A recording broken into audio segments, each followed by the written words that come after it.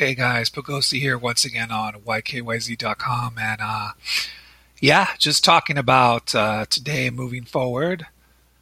I applied for a job at Amazon,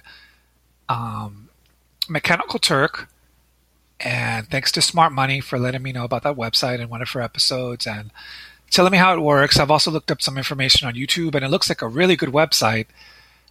Where you can actually get a lot of different types of jobs, not surveys, but other things like transcription and other jobs, which is really cool. So I'm totally going to jump on a lot of like online work with them. I also applied for a gaming contract with this website called gameinfluencer.com. If you have a following online or you stream online and you want to apply, you just go there, fill out your info, give them your email and your link to your gamer page, and they will contact you. So still waiting on a reply from them.